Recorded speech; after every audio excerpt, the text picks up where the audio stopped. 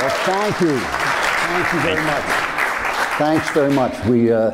We understand there's a pub night going on downstairs, and we don't want you to feel bad that you're in here talking about Western civilization. So whenever we say hylomorphism, just take a shot.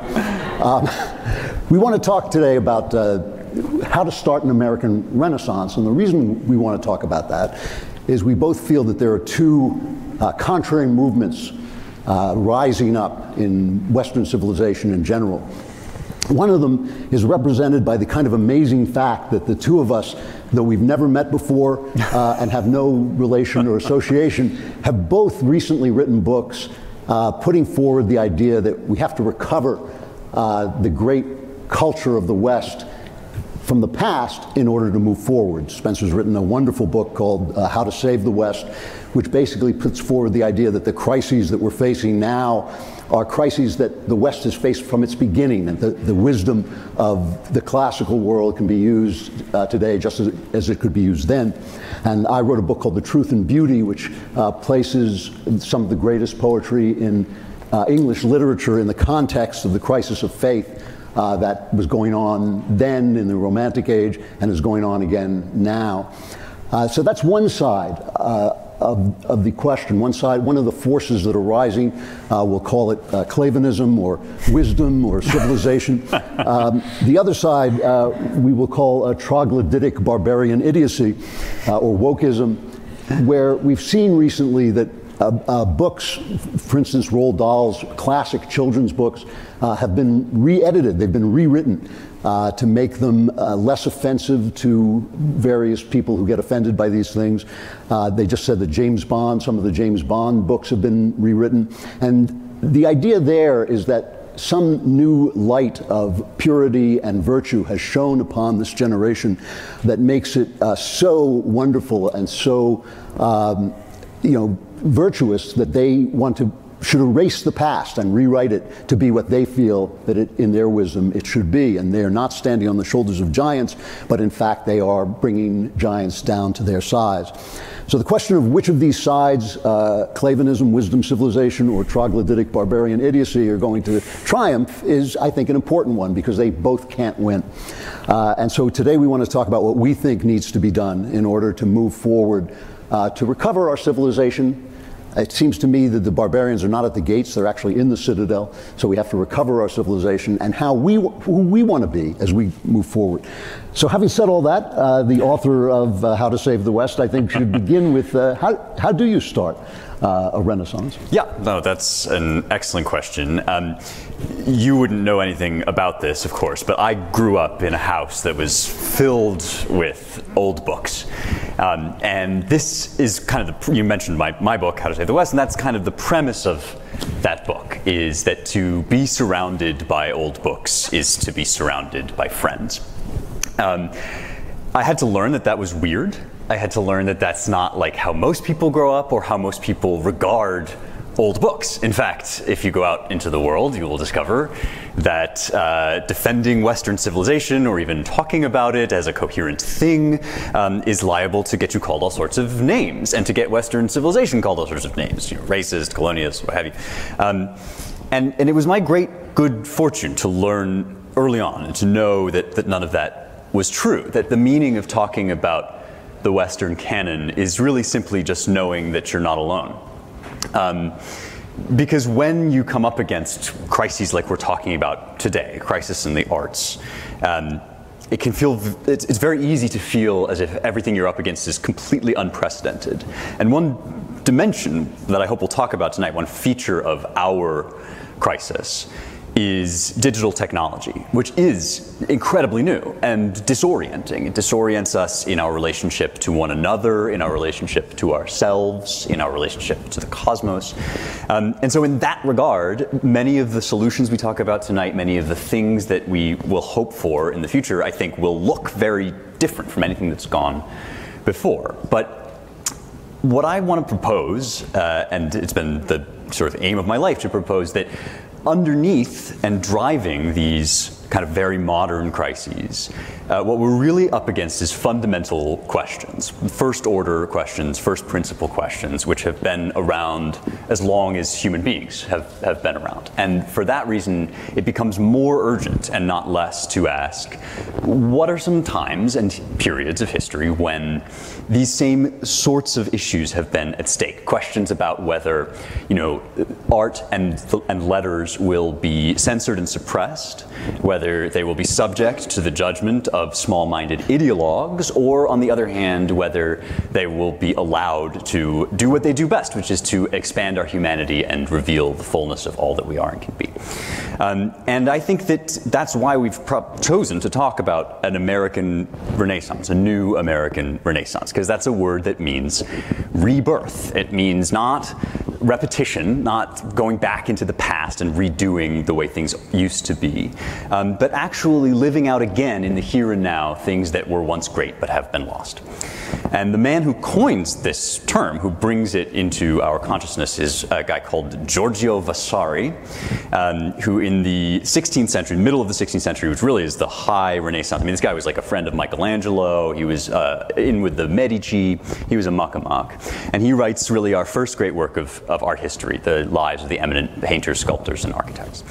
And he coins this term, rinascita, rebirth, which then comes through French as Renaissance into our modern English language. So what I thought we would start by doing, and we're just going to have a conversation here for a bit, and then we're going to invite you into the conversation, talk about whatever you would like to talk about.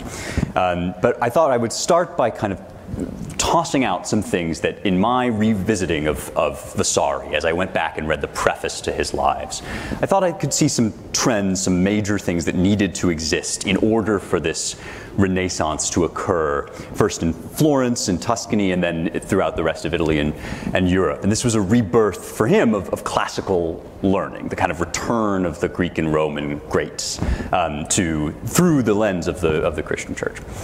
And so the first thing that you notice right on the opening page of Vasari, kind of introduction, preface to his monumental work on the lives of these great artists, is the premise that God is the first artist.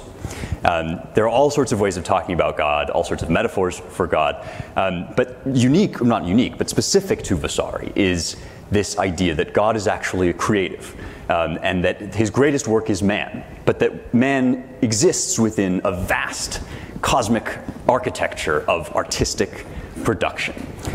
And one of the things I think this does that we don't have, or that is under assault or is lacking, is that it creates a standard, a final model toward which all art is in some sense yearning. What we do when we make art, the Greeks would say, is we create a mimesis. We reproduce things. We reflect the world back at itself. But when you're making a reproduction or a reflection or a creation, you automatically raise the question, what's the object of your representation? And for Vasari, art can progress, can be reborn, and can move toward perfection only because behind all of our representation, at last, there is a divine model. It's seen most fully on earth in humankind, but humankind itself is just an image of a higher, ineffable, and eternal truth, which is the truth of God. I would say, surveying the landscape, this is very far from sort of the way we currently think about art. But I wanted to start us there and ask what kind of hope you have for returning to that idea. I think that God is the central question. I mean, it's always been the central question. I think he's even more the central question now, and a lot of it has to do with the Renaissance. Vasari put forward the idea that the church, for certain good reasons, basically to keep away from idolatry, destroyed some of the Greek statues. And the guy who is sometimes credited with starting the Renaissance, Petrarch, he coined the phrase the Dark Ages. And this was to a certain degree propaganda. The church in places did destroy things, but also there's a great deal of scholarship. A famous medievalist named Southern who puts forward the idea that the church was actually a vessel which carried classical ideas into a dark age, an age that was dark, not because of the church, but because the great civilization of the time had fallen. And so there was this notion that there was something wrong with the church, that the church had cloaked everything in darkness. They called it the Middle Ages because it was between the classical days and the rebirth. But the people who were in it didn't think they were in the middle of anything. They thought they were on the cutting edge of modernity, and they were actually very intelligent, deep-thinking people, some of whom still, most of whom, of the brilliant ones, still affect us today. And Thomas Aquinas is the one who always comes to mind. And I think that in spite of that, the rise of science so undercut faith, not because science disproves God, but because science creates an atmosphere that is different from the atmosphere of the Bible. When you read the Bible, the sun stands still in the sky, people are healed by a touch, carpenters resurrect after being crucified. These are things that in science don't actually happen, and it has created an atmosphere where it's difficult to believe. And that, from the very beginning, as that atmosphere seeped into European society, people started to think in a different way. And the guy who actually made me a believer because his atheism was so honest was the Marquis de Sade, from whom we get the word sadism. And he was a guy who said, well, if there is no God, there is no objective morality. And therefore, if I am turned on by torturing somebody else to death, I should do it. And that was actually literally his idea. And it's amazing how much of sadism has actually permeated our philosophy today. But ultimately, God is not just the model that we're trying to reach. He's not just the target that we're trying to hit. He's the guarantor of meaning. And to me, I've lived my life as an artist. I've lived my life in the arts, writing novels, and I don't know if screenplay writing is an art, but it's a craft in the artistic field. And one of the things is, you're not just trying to create a mirror of life, you are trying to create the mirror of life that is coming out of your heart. It is unique to you. Each of you is living a creative life, whether you know it or not. You're living a life in which reality is producing your inner life, and your inner life is affecting reality. That's true for all of us. If there is a level of goodness that is conscious, that we are made, in whose image we're made, then art suddenly comes alive as this reaching up from the gutter, as Oscar Wilde said, to the stars. It suddenly becomes this attempt to say, my life means something in this bigger way, and I can model the things that come out of my inner life, echo the things that have come out of God's inner life, which is everything, which is creation. I keep being told, I keep getting emails from listeners and from readers who say, no, you don't really need this. You don't really need to believe in this. I do not see how you produce art of value for a long period of time without there being some sense of a conscious meaning that you're responding to. Yeah. I mean, Flaubert, the French novelist, has this line about when we make art, we're like bears pounding on a cracked cauldron, and what we really want is to produce the music of the stars. And that's the position we're all in. I mean, we all know what shambolic cretins we are. I certainly, sharing a stage with this guy. The question I have for you about this, and then I'll maybe raise some of the other stuff from Vasari, but let me ask you about that extraordinary passage that you mentioned, in which Vasari quite remarkably just indicts the Christian church for, it's a Renaissance propaganda, you may say, but there's definitely a kernel of truth in it, that in its enthusiasm to get rid of the idols, that the church was fighting back so hard against polytheism and paganism that it actually had to dig in its heels too deeply into Europe, and it erased a lot of the technical skill that it took to make this kind of art, and all this kind of pagan knowledge was lost along with the pagan folly. And he says, I don't blame the church for this, but this is kind of part of what happened.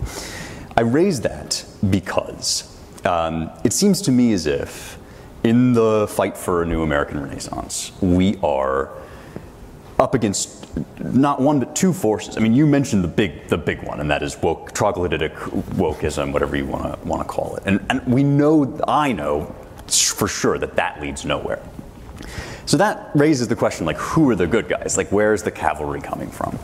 And part of what we're saying, like, the implication is that the good guys are going to be in the church, or they're going to be believers, they're going to be faithful. And there, on that side, I also sense that we have some challenges that face us. And you know this better than anybody, because when you make art, you depict the world, and the world is ugly. The world has messy stuff in it. We are bears beating on cracked cauldrons, right?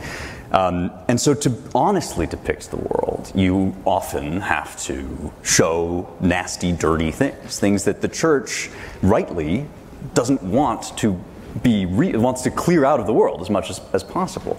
And so how is it that the church can kind of have space for artists who have to kind of open this messy part of us, while at the same time maintaining the moral center that it has to give to the world? I think the church has virtually collapsed at this moment. We are in a moment of this happens to the church from time to time, and I think it's happened now. And the reason I think it's happened now is because I do not believe they believe in the supernatural anymore. And when I say the supernatural, I don't mean magic. What I mean is this is nature, but if I torment somebody, I torment a child for my own pleasure, to say that that's evil is to say there is a meaning somewhere that action attaches to, right? That's supernatural. That is above the natural. It is there whether everybody votes for it to not be there or not. You know, if we all sit around and say, oh, wait, everybody votes? I mean, come.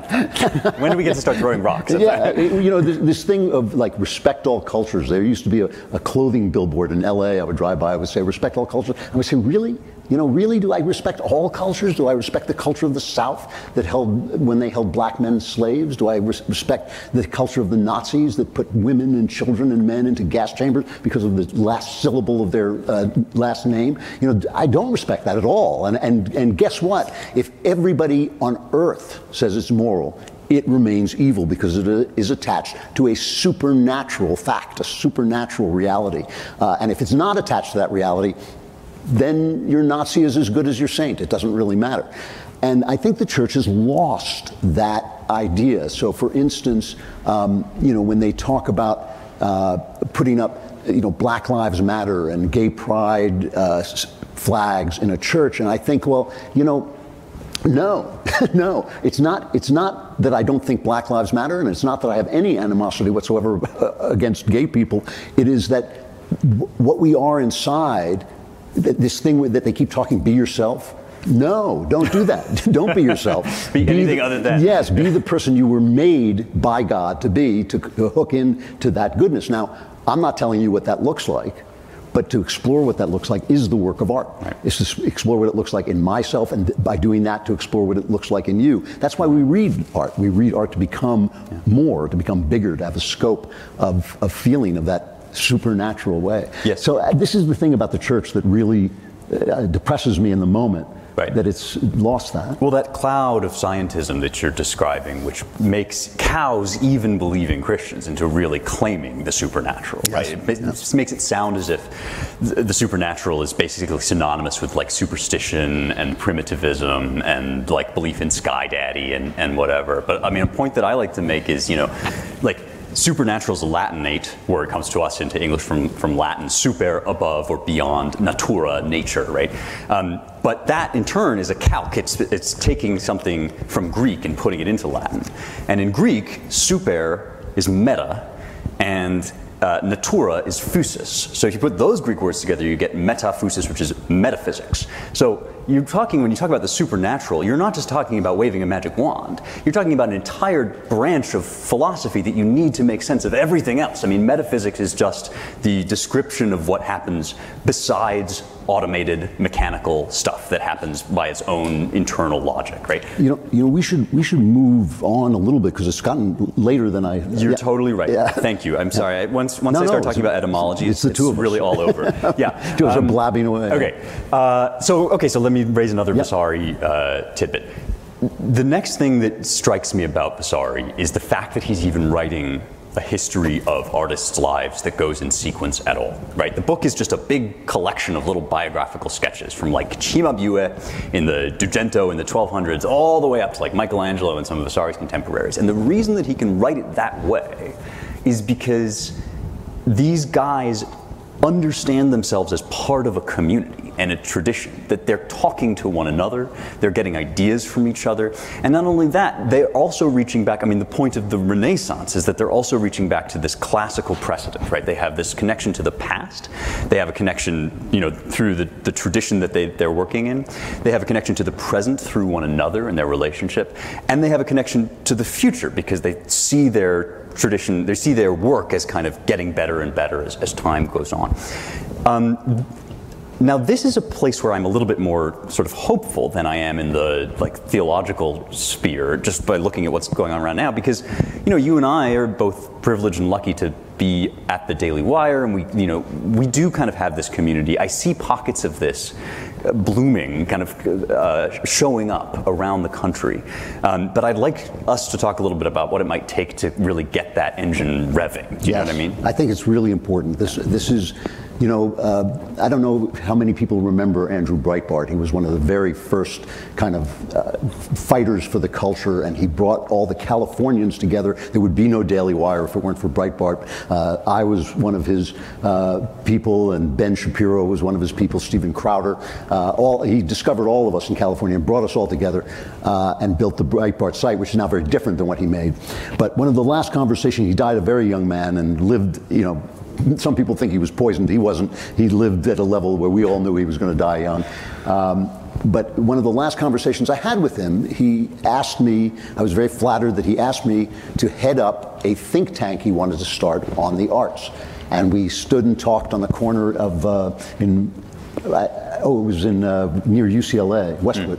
And we stood and talked on the corner for over an hour, just standing there kind of talking about what a think tank on the arts would look like. And all he said, which was his great talent, is I just want people to be able to come together and start to talk and start to say, I have this idea, is this a good idea, I have this connection.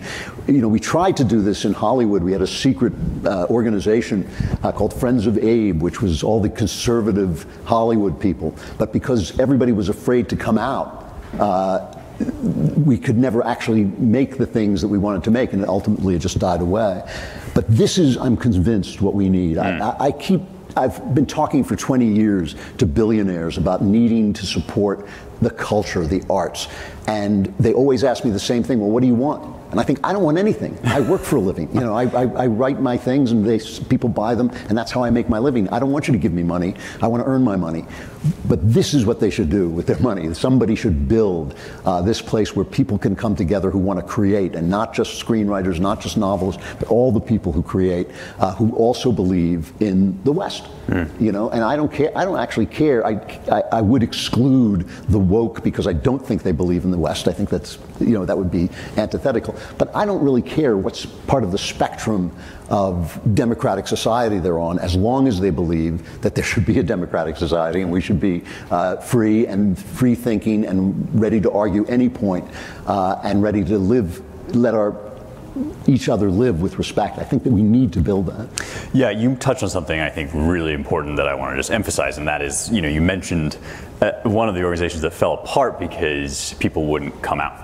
Like they wouldn't admit that they were conservatives and that was sort of part of their project, or at least just part of their lives. And I just really feel like the time has passed for that. I mean, I want to look, like I'm lucky I work for an organization that wants me to speak my mind, and I know a lot of people risk a lot of very real stuff for being honest.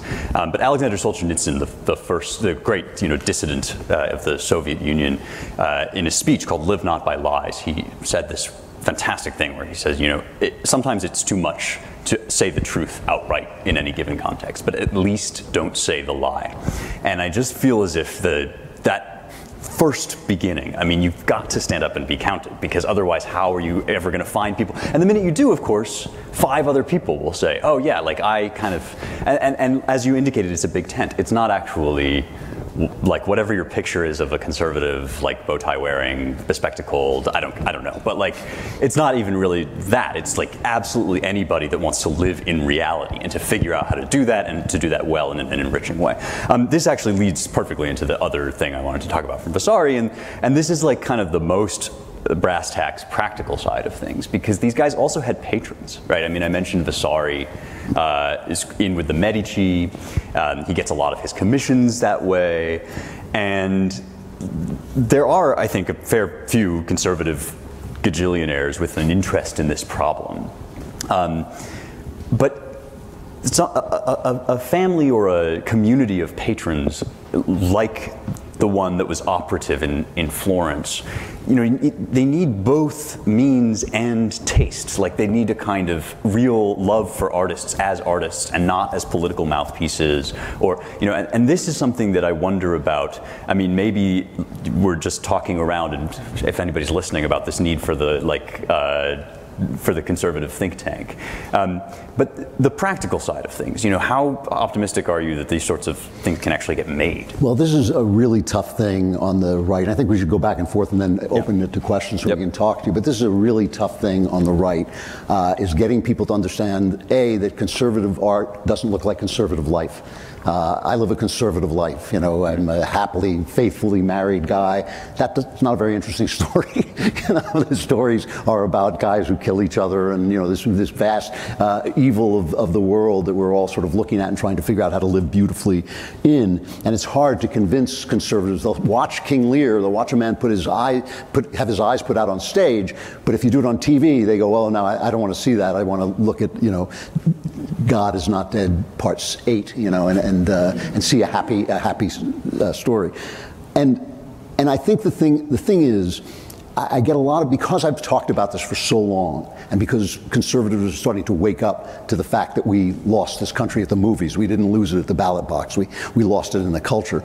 People now call me up and they'll say, you know what, I'm thinking of starting a publishing house or a movie production company that's conservative, but I'm going to keep it below the radar. And I keep saying, you know, the radar goes all the way down to the ground. There is no below the radar. This is something that we have to do. You know, you were talking about patrons, and I think patronage is really important.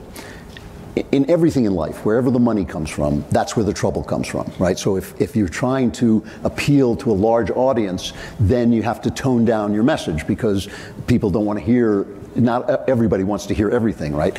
Or if you have a patron, then you've got a guy who's cranky, who says, you know, why don't you put in more of this, or why don't you put in more of that? Wherever the money comes from, that's where the problems come from. Still, as much as I believe in capitalism, I do believe that there is room for patronage of the arts, of new arts. Artists live for love, you know. You do not go into my business thinking you're going to get rich. You know, I mean, there are probably fewer major league baseball players than there are people who have done even as well as I have, let alone, you know, some guy who's really a gazillionaire. It's a very hard thing to do. I think that there is room for people to start these institutions that give awards, that write reviews with knowledge instead of with you know, just cantankerous partisanship, that give grants. We have none of these. We have none of these things. The left has all of them. And so when you see the stuff that comes out, and when you see them put a crucifix in a jar of urine, that's where that garbage comes from.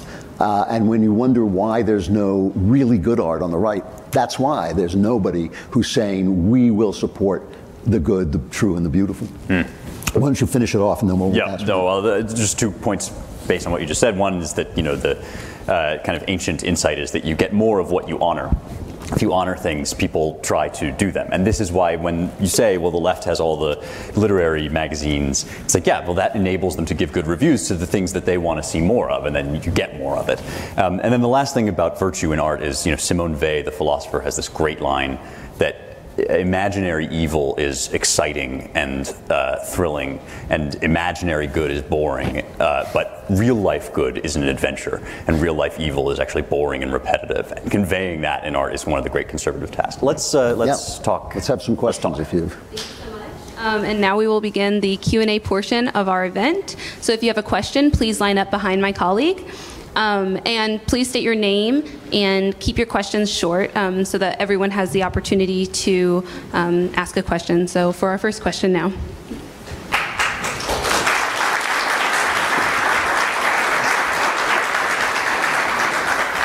Hi, thank you both for coming out.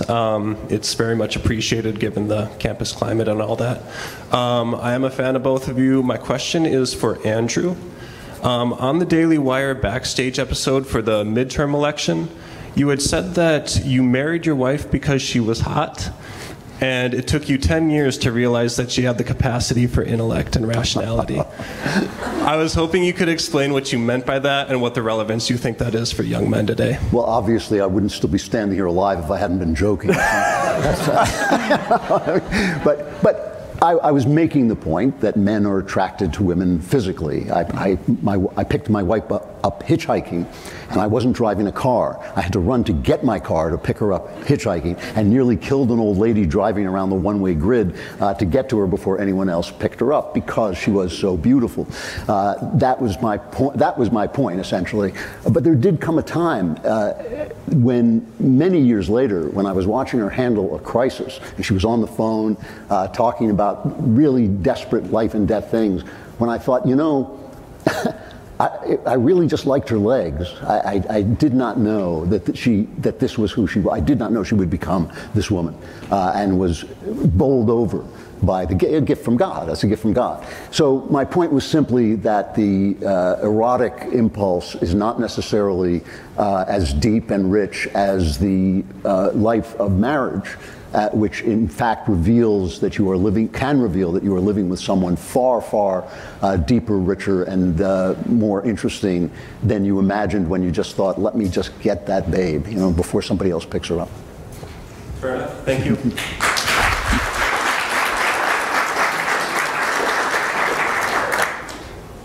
Hello, my name is Atman Vakil. I'm President Emeritus of College Republicans here. Thank you both so much for coming out. My question goes back to what you said about this idea of God being right at the beginning, the final aim and end of all art. And I really agree with that, especially in music, which is one of my areas of study. Like Bach said that the aim and final end of all music is the glory of God and nourishing of the soul. Unfortunately, that's something you're seeing less and less of in music being put out today. And I know both of you have written extensively about that. My question is, how do we in college, in our generation, fight back against that and try to promote music which does have a true beauty to it? Thank you. Well, you were in college more recently than I was. Sure, and I do recall writing about music at one point, which is probably what got me into this mess. No, I think this is a tremendous question. Music's a great way to talk about it because, you know, as you know better than I, one of the big sort of motions in hyper-modernist music is toward what is called atonal music, which is a contradiction in terms. I mean, it's an actual, you know, the idea that pitches would have no structural relationship to one another is the antithesis of what we mean when we say music. And you can learn this by reading the Greek philosophers on music. Aristoxenus of Tarentum's really good on this. But I digress to a certain extent only to say that form, which is another word for meaning, and which is supernatural in the sense of being non-physical. That is, it's something that it exists in the physical world, but obviously points beyond it. Form is essential to doing art, to doing good art. At the same time, a lot of the forms that we think of as classical in music, in art, in visual art, and even in, I would say, the novel, a lot of those forms have sort of lived out their lifespan. And this is another reason why we might talk about a rebirth rather than simply a maturation or something, because there's a lot of things that have basically played out the full capacity. This happens to art forms. And so I would suggest that the challenge for not just a musician in college, or an artist of any kind in college, a painter, a writer, a coder, right, a creator of video games is another person I would add in there, would be to find the forms that can embody the old ancient truths that aren't just exploding and deconstructing, because that's very boring now to kind of like undo all the old, Camille Paglia was writing about how boring that was in the 90s, so something needs to come into being that is a new kind of formalism, right? That actually lives in the moment, that can be expressed digitally, that can be, that doesn't reject all of our modern technology, but it is not just the rejection of form or the destruction of form. That's the task, and I actually think it's people about your age that are probably going to fix this. Yeah, thank you very much.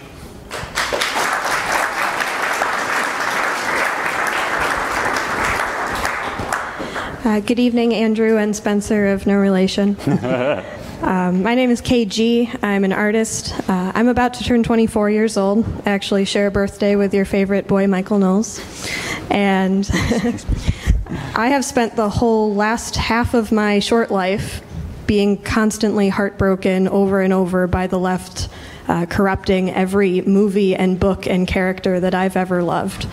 I would love for that to stop, so I'm heavily invested in the cause that you've brought to all of us today.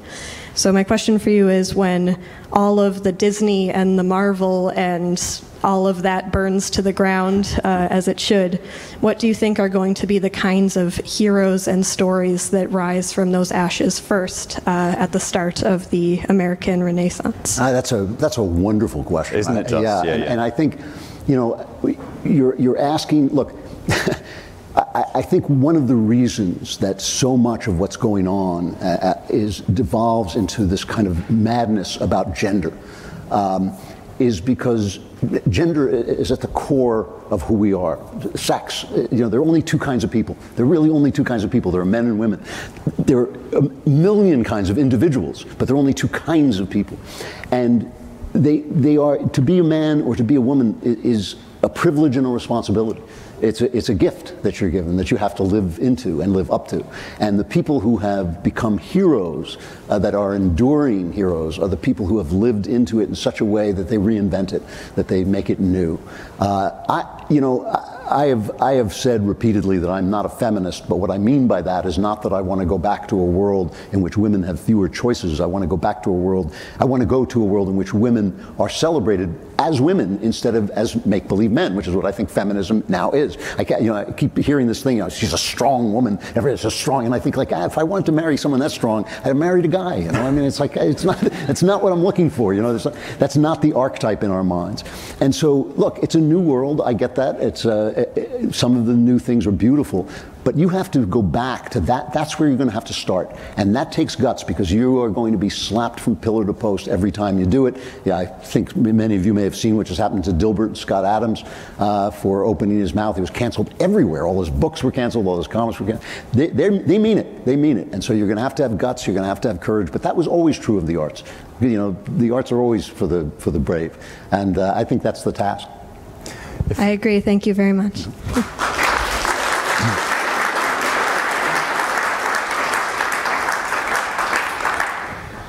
I drove here from Kansas City to be here tonight. Just what a guy. Thank you very much.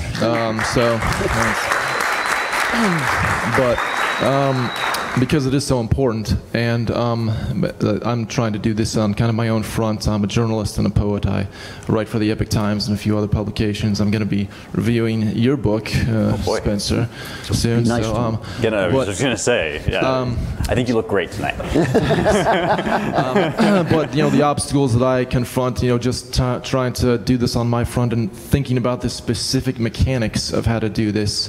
And what I find is that it is so hard to convince conservatives about realism in art, and I feel like I'm banging my head against a wall a lot of the time. And I find that a lot of the kind of strange allies are actually not really die-hard traditional conservatives, but they're like ex-liberals. And do you find that that's true? Because it seems like it's kind of an unstable alliance right now, and that it's, who knows how long it's even going to last, just few years or as long as wokeism does, but I guess my thoughts are, my question, which is kind of a general question, is really the specific mechanics of this. Like, I'm trying to write book reviews, but what else do you really do? Like think tanks and... Yeah. Well, Coleridge, speaking of Wordsworth, said that every artist creates his own audience. And I think that that's where you start. The fact is that you have more venues to work in than you would have had 30 years ago.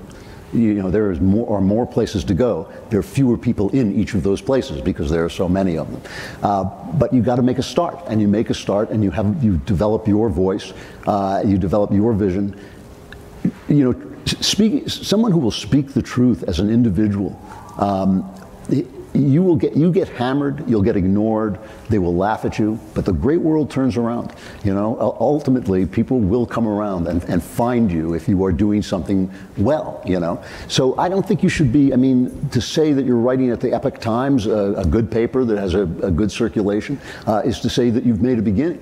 And I don't see why that shouldn't continue, and you should have in your mind a plan for how it will continue. Because the thing about it is, book reviews, I've written book reviews. They take forever. They pay you like $50. It's like an amazing, amazingly hard thing to do. They matter so much. They bring the word of what people are doing to an audience who may buy into it. It's incredibly important. I stopped writing book reviews not because it was so hard, because I couldn't bring myself to say a bad word about anybody, and that's not fair. You have to tell the truth. But these are all incredibly important things. And if you do them well enough and you build a structure and you build out of yourself a structure that can spread the word, you're on your way. They, like I said, they're going to come after you, but they can't stop you anymore. It's just too many ways to go. All right, thank you. Yeah.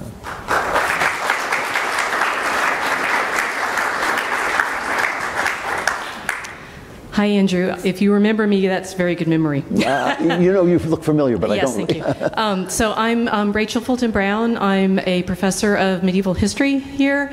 I'm also a very amateur artist and a Catholic. And that's to frame the question I'm going to ask you all. I'm going to suggest that possibly our greatest enemies are not the cultural Marxist, but the Second Commandment. And when you're talking about Vasari and his contemporaries and desiring to build art, of course there are people in the very same time that fear the images. And I'd like to hear you, one or the other of you both, talk about how do we answer, one, the commandment not to make images, and two, the problem that, the United States, whatever it was founded by lots of Protestants who did not bring their images with them and therefore do not know the Middle Ages as well as they should, despite our surroundings at the University of Chicago. And I think when we look at the sort of political competition that we've been having, I would suggest that the cultural Marxists actually really get the power of images, and that's why they keep destroying them. And I would really appreciate hearing you all think about that question from the other side. Thank you for that question. I'm going to take this one because I've been sort of obsessing over this lately. So it's an opportune moment for me to air my various obsessions. I have become increasingly convinced with each passing day that in some way, shape, or form, every sin is idolatry, that idolatry and sin are kind of synonyms. And I have also been obsessing over, I believe it's Psalm 115, which talks about the nature of idols. And it says, eyes have they, but see not. Ears have they, but hear not. Mouths have they, but cannot speak. And those who worship them will become like them. Jesus cites this when the disciples ask him why he speaks in parables. Now, a parabole is something that you place alongside something else. It's like a mirror that reflects. So why do you tell stories, teacher? Well, it's not given to everybody to understand this kind of thing. For some people have eyes but see not, for they are worshipers of idols. Now, what all of this suggests to me is that there's a right relationship to image and a wrong relationship to images. And one of the things that Plato gets absolutely right, I think, is that the reason art gets so dangerous is not because it's inherently evil, but because it's so incredibly good that its misuse is explosively bad. And that's what the Marxists understand, right? That is why you're right, that they do grasp this very, very profoundly. We have not yet gotten quite smart enough about this. And what I would suggest is the right relationship to art that saves it from idolatry is the symbolic, the language of the symbolic, being able to understand and escape literalism. And because the human heart is a factory of idols, to toss a bone to the Calvinists in the room, because the human heart is a factory of idols, we do this all the time, and every time we do it, we forget anew that we are doing it. Recently, an engineer at Google, Blake Lemoine, became convinced that Lambda, which is basically Google's version of ChatGPT, their chat AI, became convinced that this thing was alive.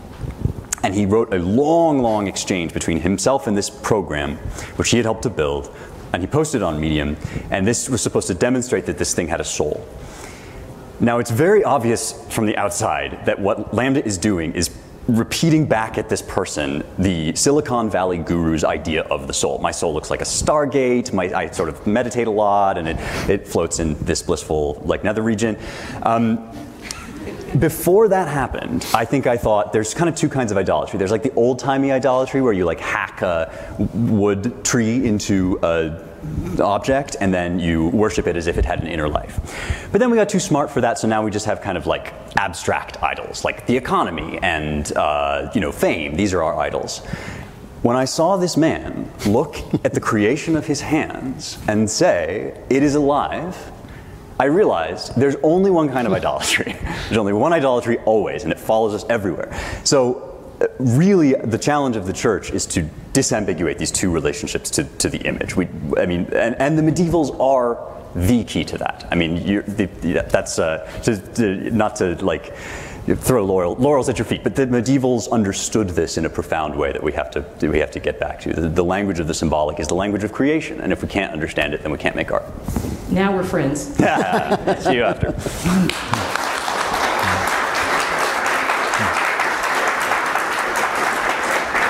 Hello, thank you so much for being here. My name is Jacqueline Lorenzen. When we think of the Renaissance, we think of Michelangelo's David or beautiful nude paintings.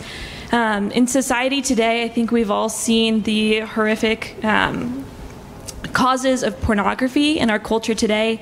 How would you address society who has moved so far away from seeing the human body as something that is good and true and beautiful, and only sees it as this mode of use or abuse or perversion? Yeah. It's interesting when you go to a museum, and I never go past a certain point in museums because I think modern art is not very good. But when you go into the first kind of Renaissance room, you see picture after picture of the Virgin and Child, again and again, but always a different model. And it sort of is a beautiful statement of the fact that every woman is participating in this icon, that every woman is in some sense the Madonna, because they all have different faces yet, but they're all the same person.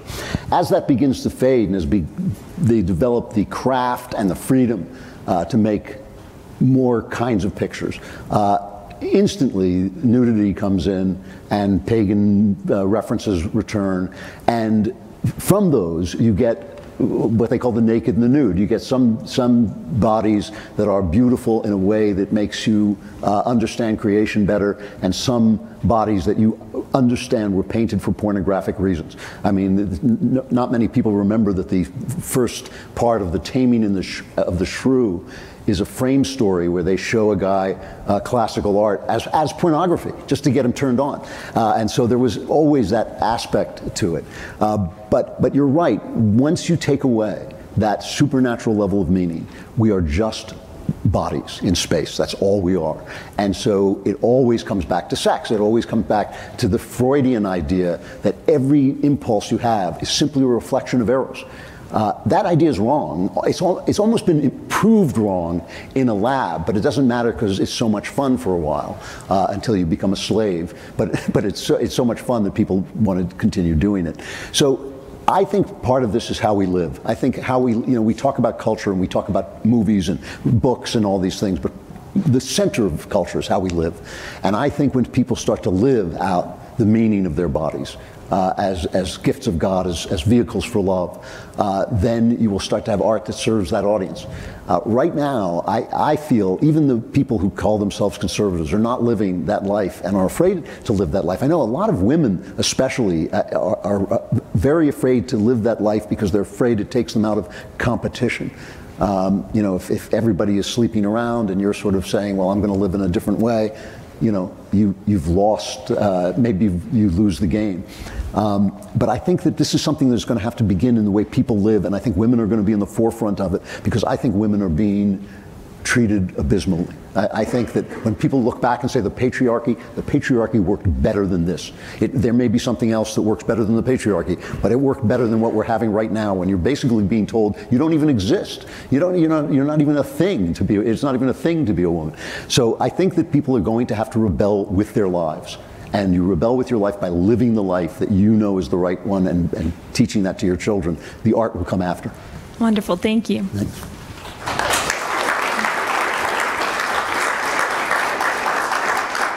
Hey guys, my name's Nick, and I'm really sorry. They just told me to come to the front because I kind of disagree with you guys about something. Cool. And I don't know if I'm going to be able to articulate it too well, but I hear you guys talk a lot about there are these conservatives, and they just don't understand that there is, I guess, evil in the world, and dirtiness and nastiness.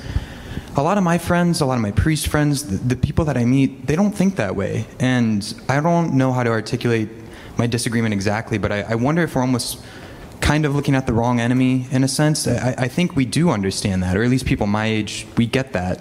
I don't meet a lot of my friends who are like, oh no, life is perfect. I mean, most of us have gone through stuff. And I don't know if it's somewhat falling on deaf ears, because at least for me, I'm like, no, I get that. And now what? I don't know if that makes any sense, but I hear you guys say that a lot. Yeah. And it doesn't seem to be as true anymore. Well, first of all, that's great to hear. I mean, and always, when you're talking about like generational differences, you're kind of you have to be messengers to one another, because you can only really see at the level of your generation. And that's one reason why I think we like to hang out so much, is like we each give each other kind of different information. And so that's helpful to know and wonderful.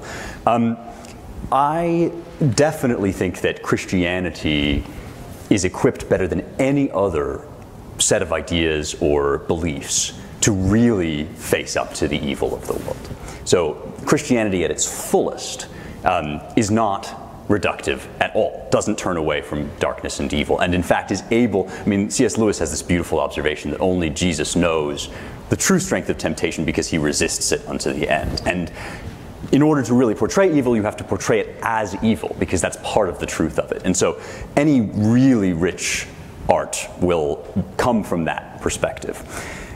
Let me just say, from my own vantage point as somebody creating things and writing about things, that I do still meet with a lot of people who say things like, we shouldn't be looking at this ugliness at all. And there is a difference between life and art, as my dad's been saying.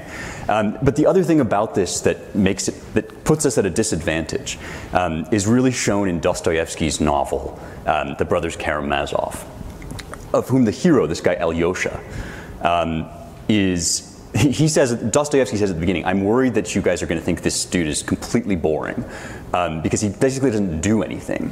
And that's because the great triumph of the novel is the adventure of resisting temptation, right? The whole story is framed around Christ's temptation in the wilderness, and by the end, Alyosha has become a man because he has learned to resist temptation. That Simone Weil thing, that it's like harder to do that. It's harder to convey virtue in an exciting way because it takes real craft. Anybody can throw feces at a wall. Anybody can write WAP. But it's really hard to do what we're doing. And so our counsel to the church, I hope, is out of love and from within, to dig into its full resources.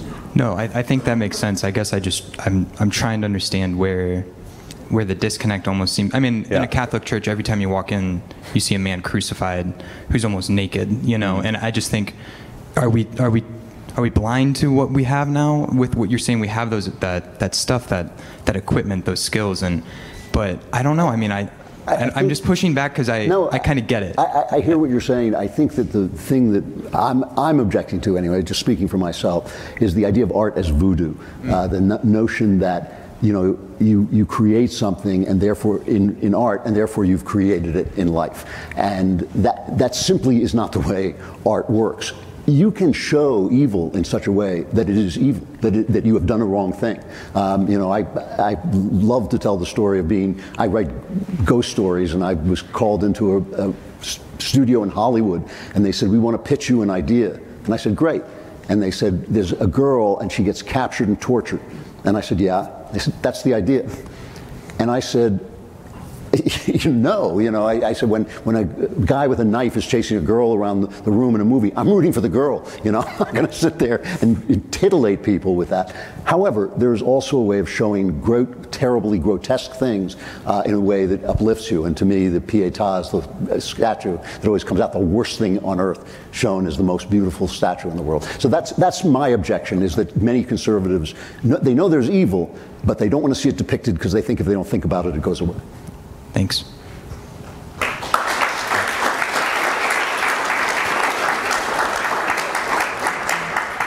Oh. Hey, I heard this guy say that if you disagree, you can jump to the front, so hello. I don't know who heard made that you, rule. Spencer, earlier, you were talking to my friend Atman, and then you, Andrew, a second ago, decry more or less unconventional forms of art, first with atonal art and then you with modern art. And that doesn't make sense to me, even if I operate under your framework, which is that art should help us strive towards God. So for example, if I were writing a scene writing music to accompany a scene in the Garden of Gethsemane, I might write something atonal, something confusing, or something that is jarring, because it's supposed to communicate an emotion that helps me relate to the Christ figure. And since you're both well-read, at least from this talk, I gather, from characters like Augustine, that people come to God in a variety of really unconventional ways. So why would you decry art that is capable of eliciting emotional responses in people just because it is of an unconventional form that you find personally distasteful? Well, yeah, I want to make a distinction because I don't think this is actually a matter of taste. I want to make a distinction between atonality and extratonality.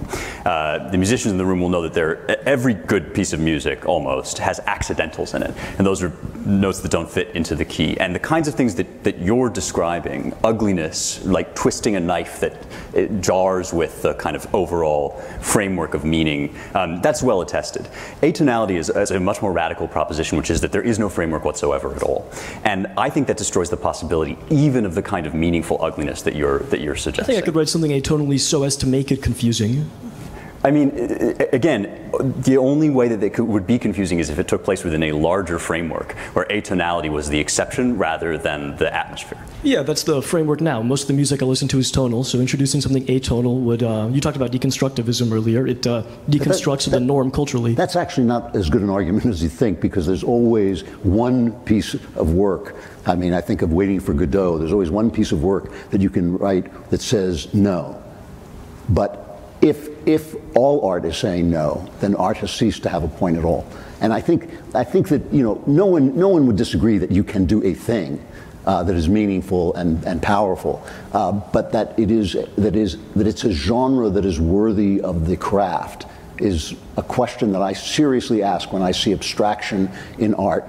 And I really do think that the best art being done now is in video games, when you can enter into this world of your imagination, as opposed to somebody seriously sprinkling, paint on a canvas and telling me that I'm supposed to be connected to the world through that. I do think you're right that you can create a work that is meaningful and abstract, but I don't think abstraction as a genre is worthy of the craft that it takes to create art. Okay. Thank you for your answers. No, it's a worthwhile argument, and I don't think either of us is being absolute. I think that the whole tenor of this conversation has revealed something important about abstract or atonal art, which is that it's always parasitic on the structures that it proposes to pervert. So you're right. You can use atonal music in some useful way, but even the examples you've cited make reference to a structure that's being troubled or redone. I don't think there's any way out of that. Won't your Renaissance be parasitic to what you now consider the abstract mainstream? A rejection of it? Hopefully not, actually. I mean, I think that, like, you know, it is possible to engage in discourse and to engage in artistic production that is purely reactive. And that's maybe one answer to the earlier question about, like, what are we really criticizing in conservatism or in the church, is like the part of conservatism that only says no. But there is a version, I mean, this is why, you know, famously in the classical formulation, justice isn't just punishment, it's also the attribution of honors. Because there is a positive version of the thing that you get onto once you've said no. And there is a version of this that says yes. I do think it's a danger. I think, yeah, you know, no question. Yeah. Well, there's a lot of people in line. I'll leave them be. Yeah. But, I'd like to talk to you about this more later. So this will be our final question. Okay. Hi, my name is Tyler Shastine. I'm a first year in the college. Thank you guys so much for being here. Something you raised that I thought was really important was the idea of science being kind of like this corruption to the church, replacing the church almost. You know, in this country we've had the rise of science before, and with that came a religious movement called the Great Awakening that's happened twice. However, something I think that's different now than when we had those movements was that science has kind of replaced the church in that science is being worshipped by some of these churches in and of itself. You talk to many Christians who will say that, you know, the Bible wasn't written as a literal, you know, to be taken literally, but almost that it's a parable so that science can be so that science can be taught above the church. And I feel like that's something that's kind of corrupted the church. How can we have another Great Awakening in this country when the church has been corrupted by science itself? Well, I think that the church has been corrupted by scientism. The word Spencer used is the idea that science can tell you everything that you need to know about everything. You know, I read, at a period, I read a lot of books on evolutionary morality, on how we evolved the idea of our moral sense. And a lot of them would sort of say that morality is created by evolution. And I thought, that's absurd. That's like saying that the eye creates light. That's not the way it works. We don't evolve senses to see things that aren't there. We wouldn't evolve hearing if there weren't something to hear. We wouldn't evolve an eye if there weren't something to see. However, what we see as human beings. We don't see the thing as it is. We see it as human beings see it. And that's true of morality too. We don't know what the moral world looks like to God. That's why we're told not to judge one another. But we know pretty well what the moral world looks like to us. And so the problem with science, there is no problem with science. Science is a way of testing material facts against one another. The problem is scientism, which refuses to understand that there is no place where consciousness and reality are separated. You are not finding something that is completely objectively true. You are finding something that we see in another way. And I was just backstage quoting one of my favorite philosophers, Schopenhauer, who said all science can do is show us how one representation of reality works with another representation of reality. And talk about idolatry. There's nothing more idolatrous than thinking that you are, through science, seeing the thing itself. You're simply not. And that's what we have to get past. We have to get past this idea that science has undermined religion. It hasn't. It grew out of religion, and I think it strengthens religion if we see it honestly. Thank you. Thank you, guys. Thank you very much.